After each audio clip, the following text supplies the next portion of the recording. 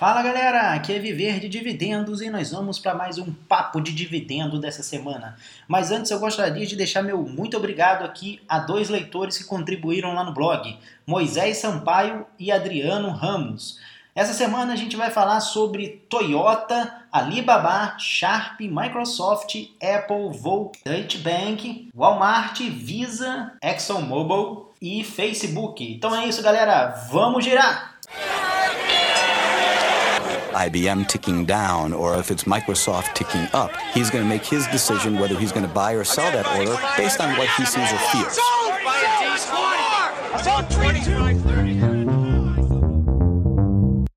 A gente começa aí com a notícia de que a Toyota anunciou uma queda nos lucros nesse primeiro trimestre de 35%, batendo na casa de 13 bilhões de dólares.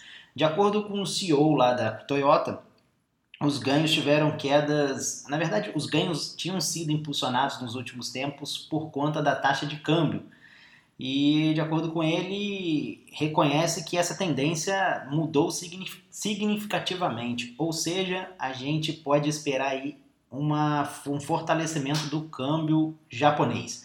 É um bom sinal para quem tem empresas americanas que investem no Japão. Eu tenho algumas na carteira e acaba sendo favorável para esse tipo de empresa, mas é ruim para as empresas japonesas que investem ao redor do mundo, né? É um pouco do que os Estados Unidos vem sofrendo aí, né? Muitas empresas americanas aí vêm pagando o pato aí por conta da força do dólar.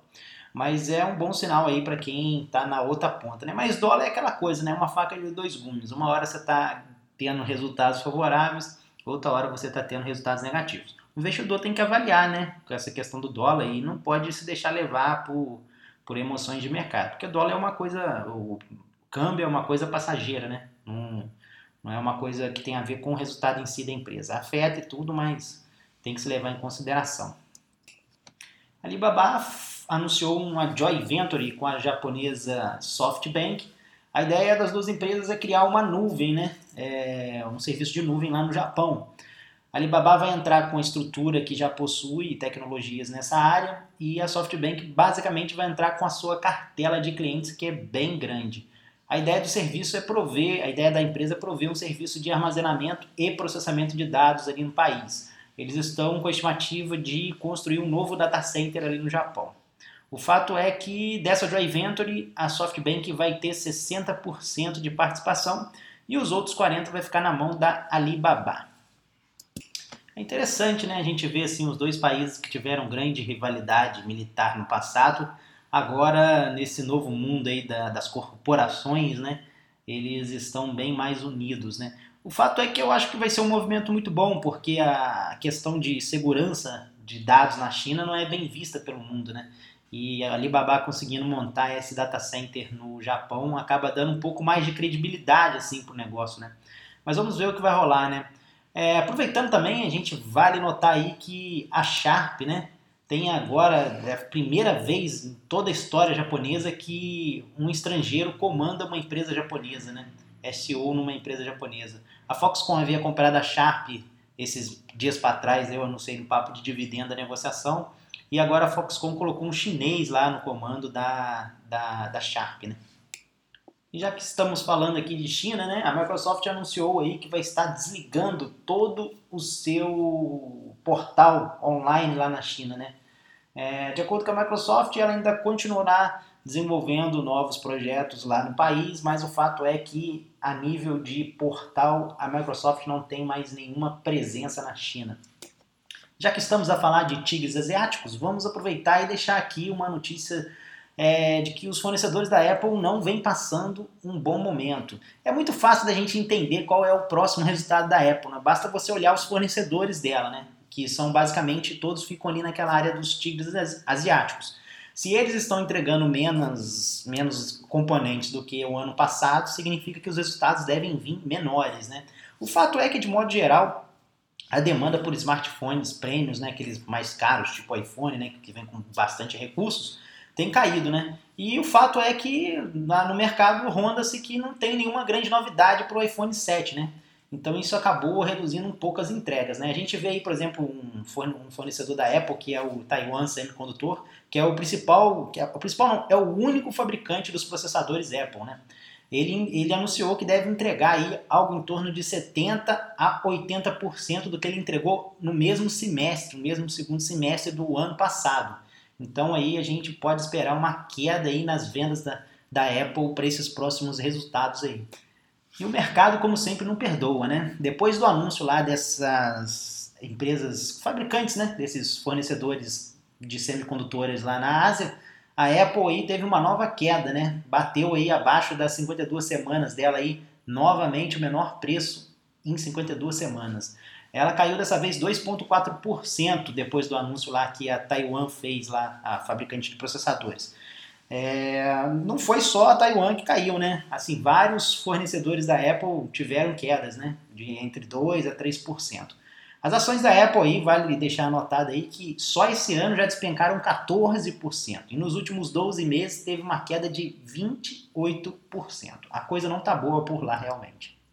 Se as coisas não vão boa para a Apple, a gente não pode dizer o mesmo dos alemães. A economia alemã anda de vento em polpa, né? A Alemanha anunciou aí o primeiro trimestre aí de 2016 um aumento no PIB de 0,7%. Veio o dobro do que foi o aumento no trimestre anterior, né? No quarto trimestre de 2015.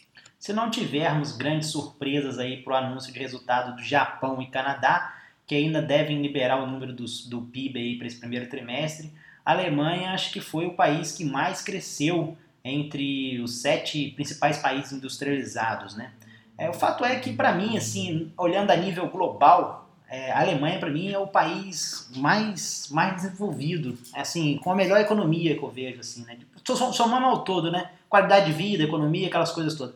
Você pode comparar a Alemanha com os Estados Unidos, acho que é até covardia, né? Não dá pra gente comparar esses dois países, porque os Estados Unidos é do tamanho de uma Europa, né, cara? Então, fica meio difícil de você fazer uma comparação nesse ponto, né? Eu acho assim, se você for pegar países da mesma dimensão da Alemanha, ela bate disparado aí, se você comparar a Inglaterra, Japão. Eu acho que talvez ali até o Japão. O Japão está passando por um bom momento, mas eu gosto bastante da economia japonesa ainda. Mas de modo geral, assim, eu sou assim, grande fã da economia alemã e eu acho que eles têm tudo aí para manter essa linha de crescimento. O fato é que as coisas lá na economia alemã estão passando assim, ninguém consegue entender, porque a inflação caiu, o crescimento do PIB... E ainda teve o crescimento do salário ainda. Os salários cresceram aí, em média entre 2% a 3%. Então eles não sabem quanto tempo vai durar essa maravilha, né? E a gente vê aí que teve um crescimento do salário mais uma deflação, então quer dizer, dá um poder de compra muito maior para a população. E aí a gente começa a ver uma série de resultados positivos, né, nas empresas alemãs, né? A Volks, por exemplo, subiu 9% as vendas, né? Foi o maior aumento, né, no nível de vendas de veículo desde a crise de 2008, né? Eles anunciaram a venda aí de 1,3 milhões de veículos só em abril agora desse ano. E o Deutsche Bank, que é um dos melhores bancos para mim alemão, ele anunciou aí já tinha anunciado uma reestruturação, né? E nesse processo aí de reestruturação ele deve descontinuar boa parte do seu banco de investimento. Ele deve cortar algo em torno de 30 mil clientes aí, né?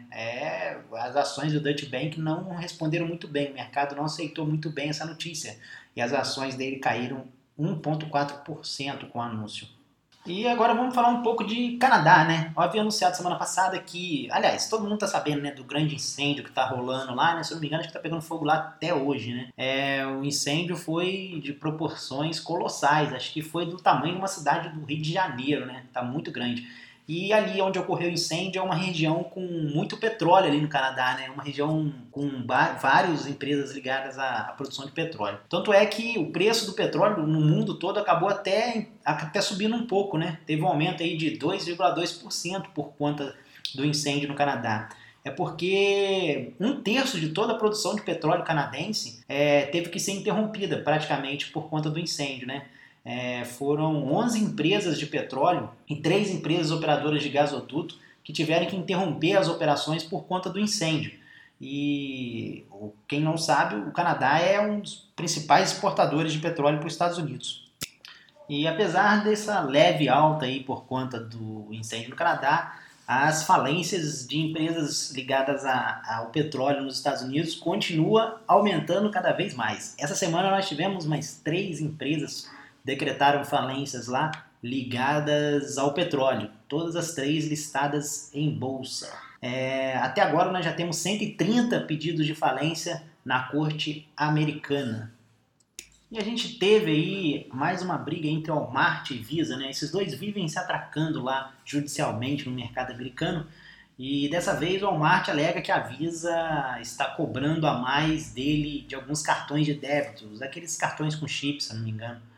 E o presidente do UFC, Dana White, negou que, de acordo com a notícia publicada pela ESPN, a franquia estava sendo vendida entre os compradores. Aí a gente tinha uma disputa com a Blackstone, que é uma empresa americana, e uma empresa de capital fechado na China, China Media Capital. Os lances, de acordo com a ESPN, estavam variando em torno de 3,5 a 4 bilhões de dólares, né? Mas, de acordo com Dana White, não tem nenhuma proposta de venda aí do UFC. Falando da Arábia Saudita, eu havia dito aqui nos papos anteriores que o país havia anunciado que queria montar um fundo soberano, né? E a primeira medida seria abrir o capital da Aramco, que é uma estatal da Arábia Saudita, tipo uma Petrobras, vamos dizer assim. E possíveis compradores estariam ali entre a ExxonMobil e a Sinopec. O país iria implantar aí iria lançar o IPO da Aramco nas 3 bolsas de Nova York, de Londres e de Hong Kong. Está previsto para ser logo no início agora de 2017.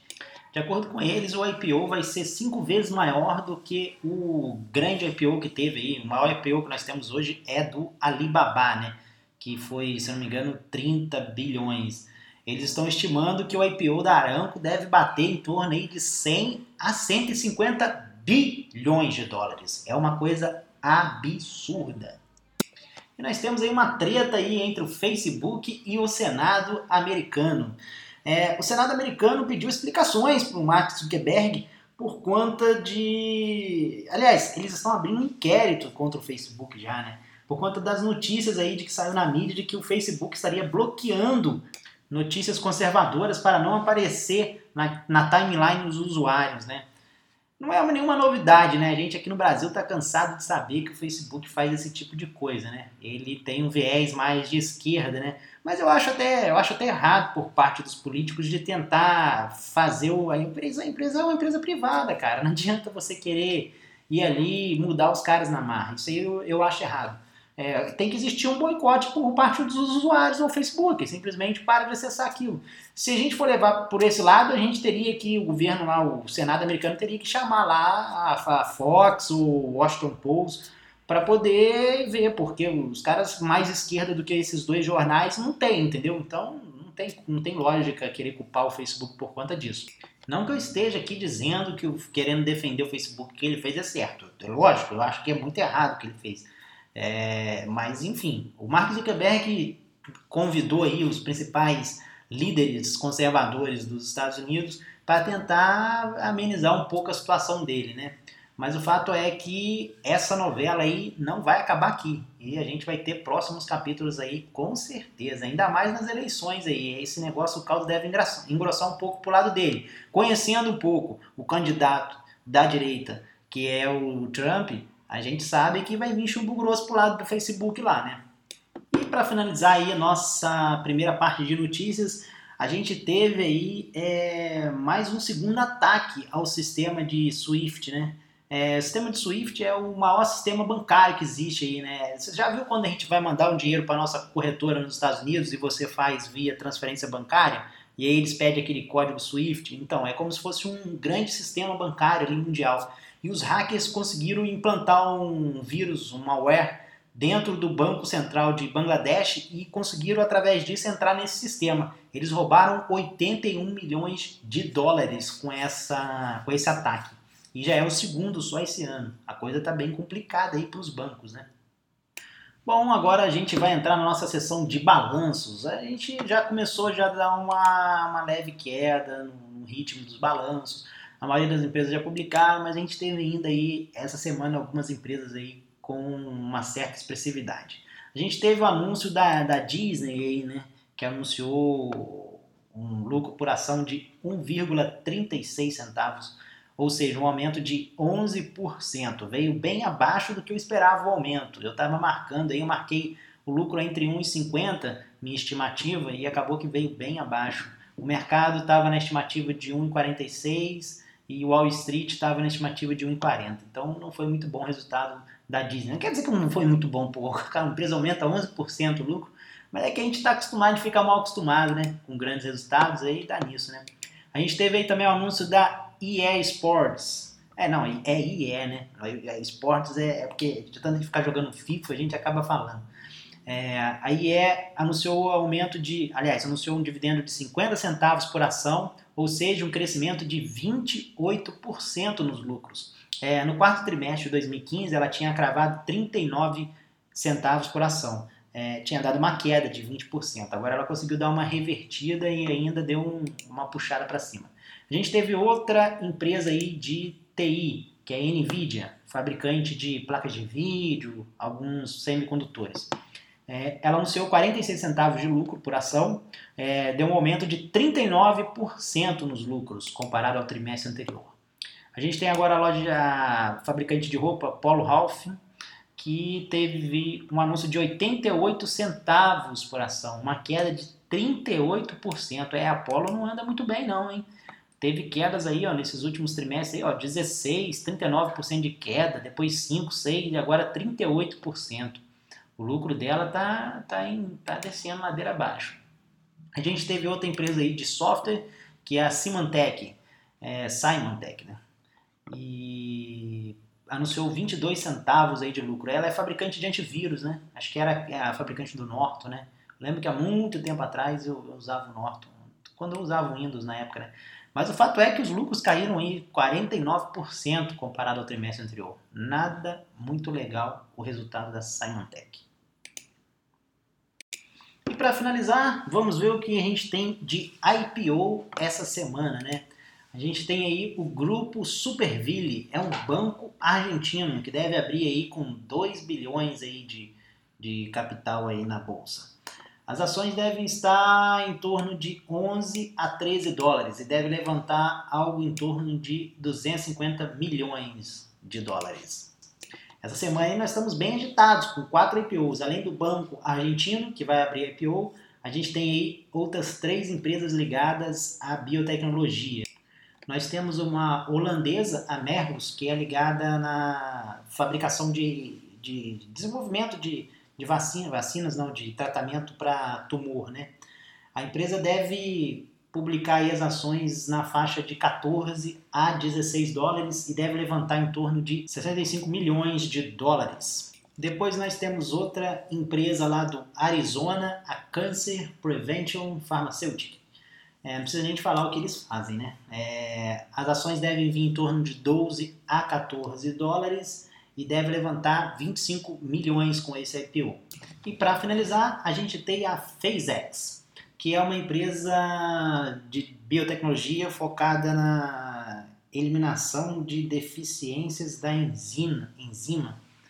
É uma empresa de Seattle e as ações devem vir em torno de 5 a 7 dólares e a empresa vai levantar aí 22 milhões com esse IPO. Bom, só para a gente finalizar aí, eu publiquei essa semana aí 2 artigos lá no blog, mas o mais interessante foi o último, que eu falo que a Drive Wealth, que é a corretora lá que a gente tem parceria, suspendeu temporariamente o envio de remessas por Bitcoin.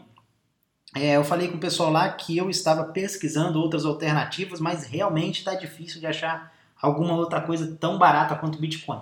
Mas não quer dizer que o fato do Bitcoin sair, você vai deixar de investir no mercado americano. Durante todos esses anos aí, eu fiz praticamente as remessas via banco e nem por isso o meu capital deixou de crescer lá. O fato é que o pessoal precisa de levar em consideração que o ganho que você tem cambial é muito alto com o investimento nos Estados Unidos. Ainda mais aqui no Brasil, que a gente vê que a tendência é que a economia fique cada vez mais volátil.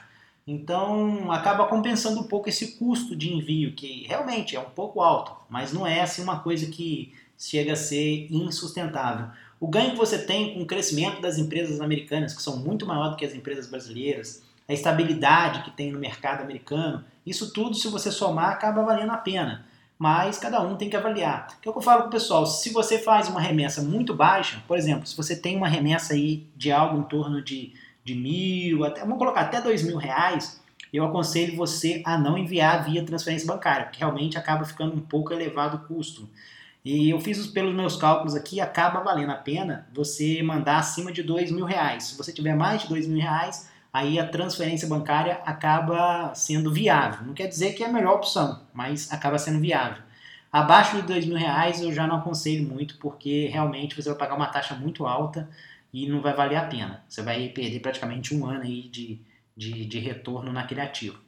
Então, o que a gente pode fazer é o que eu fazia antes. Às vezes eu não conseguia mandar R$ 2.000 para lá, eu juntava, às vezes um mês, 2 meses, botava numa poupança, ou investia numa empresa mais sólida aqui no Brasil, e de repente juntava os dividendos das empresas brasileiras que eu tinha e mandava junto com o aporte. Então, assim, a gente vai procurar outras alternativas, mas pelo visto parece que teve um problema lá na BitPay, que é a empresa responsável pelos processamentos dos bitcoins lá na Drive Wealth, e vamos ver se eles conseguem resolver. O pessoal já está trabalhando nisso aí, eles sabem que é muito importante essa questão do Bitcoin, porque eles têm muito cliente fora dos Estados Unidos, e isso para eles assim eles dão muito valor a esse público, tanto é que eles desenvolveram as ações fracionadas, que eu já falei bastante aqui delas aqui no blog, justamente por causa desse público-alvo, né, que são o pessoal que opera de fora, que tanto aqui no Brasil, quanto chineses, indianos,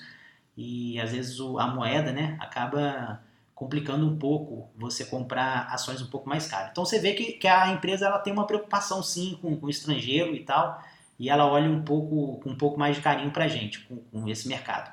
Então vamos esperar, vamos ver se eles vão conseguir arrumar alguma coisa, mas por hora, só para deixar aí anotado aí pro pessoal, para enviar agora, a gente tem o Western Union, que eu fiz os cálculos lá dos outros, SafetyPay, PayPal, acaba não valendo muito a pena, pessoal. Eu acho que, assim, ou é Bitcoin, a TransferWise seria a melhor opção, mas infelizmente eles não fazem remessas para pessoa jurídica, mas Bitcoin ou então transferência bancária. A transferência bancária eu acho que é mais viável do que você pagar um PayPal, você vai pagar muito caro, o spread do PayPal é muito alto, e você ainda paga IOF e depois ainda paga mais uma taxa lá na Drive Wealth, então acaba ficando impraticável.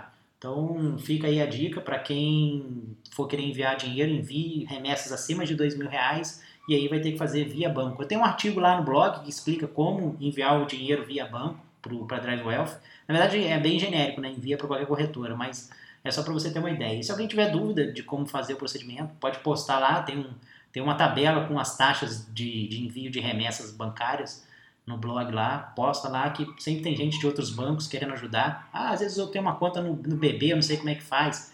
Dá uma postada lá e o pessoal talvez te ajude. Então é isso, pessoal. Espero que vocês tenham gostado de mais esse papo de dividendo e a gente se fala na semana que vem. Até mais. Falou! Buying D's, how many? Still like total all day. 4.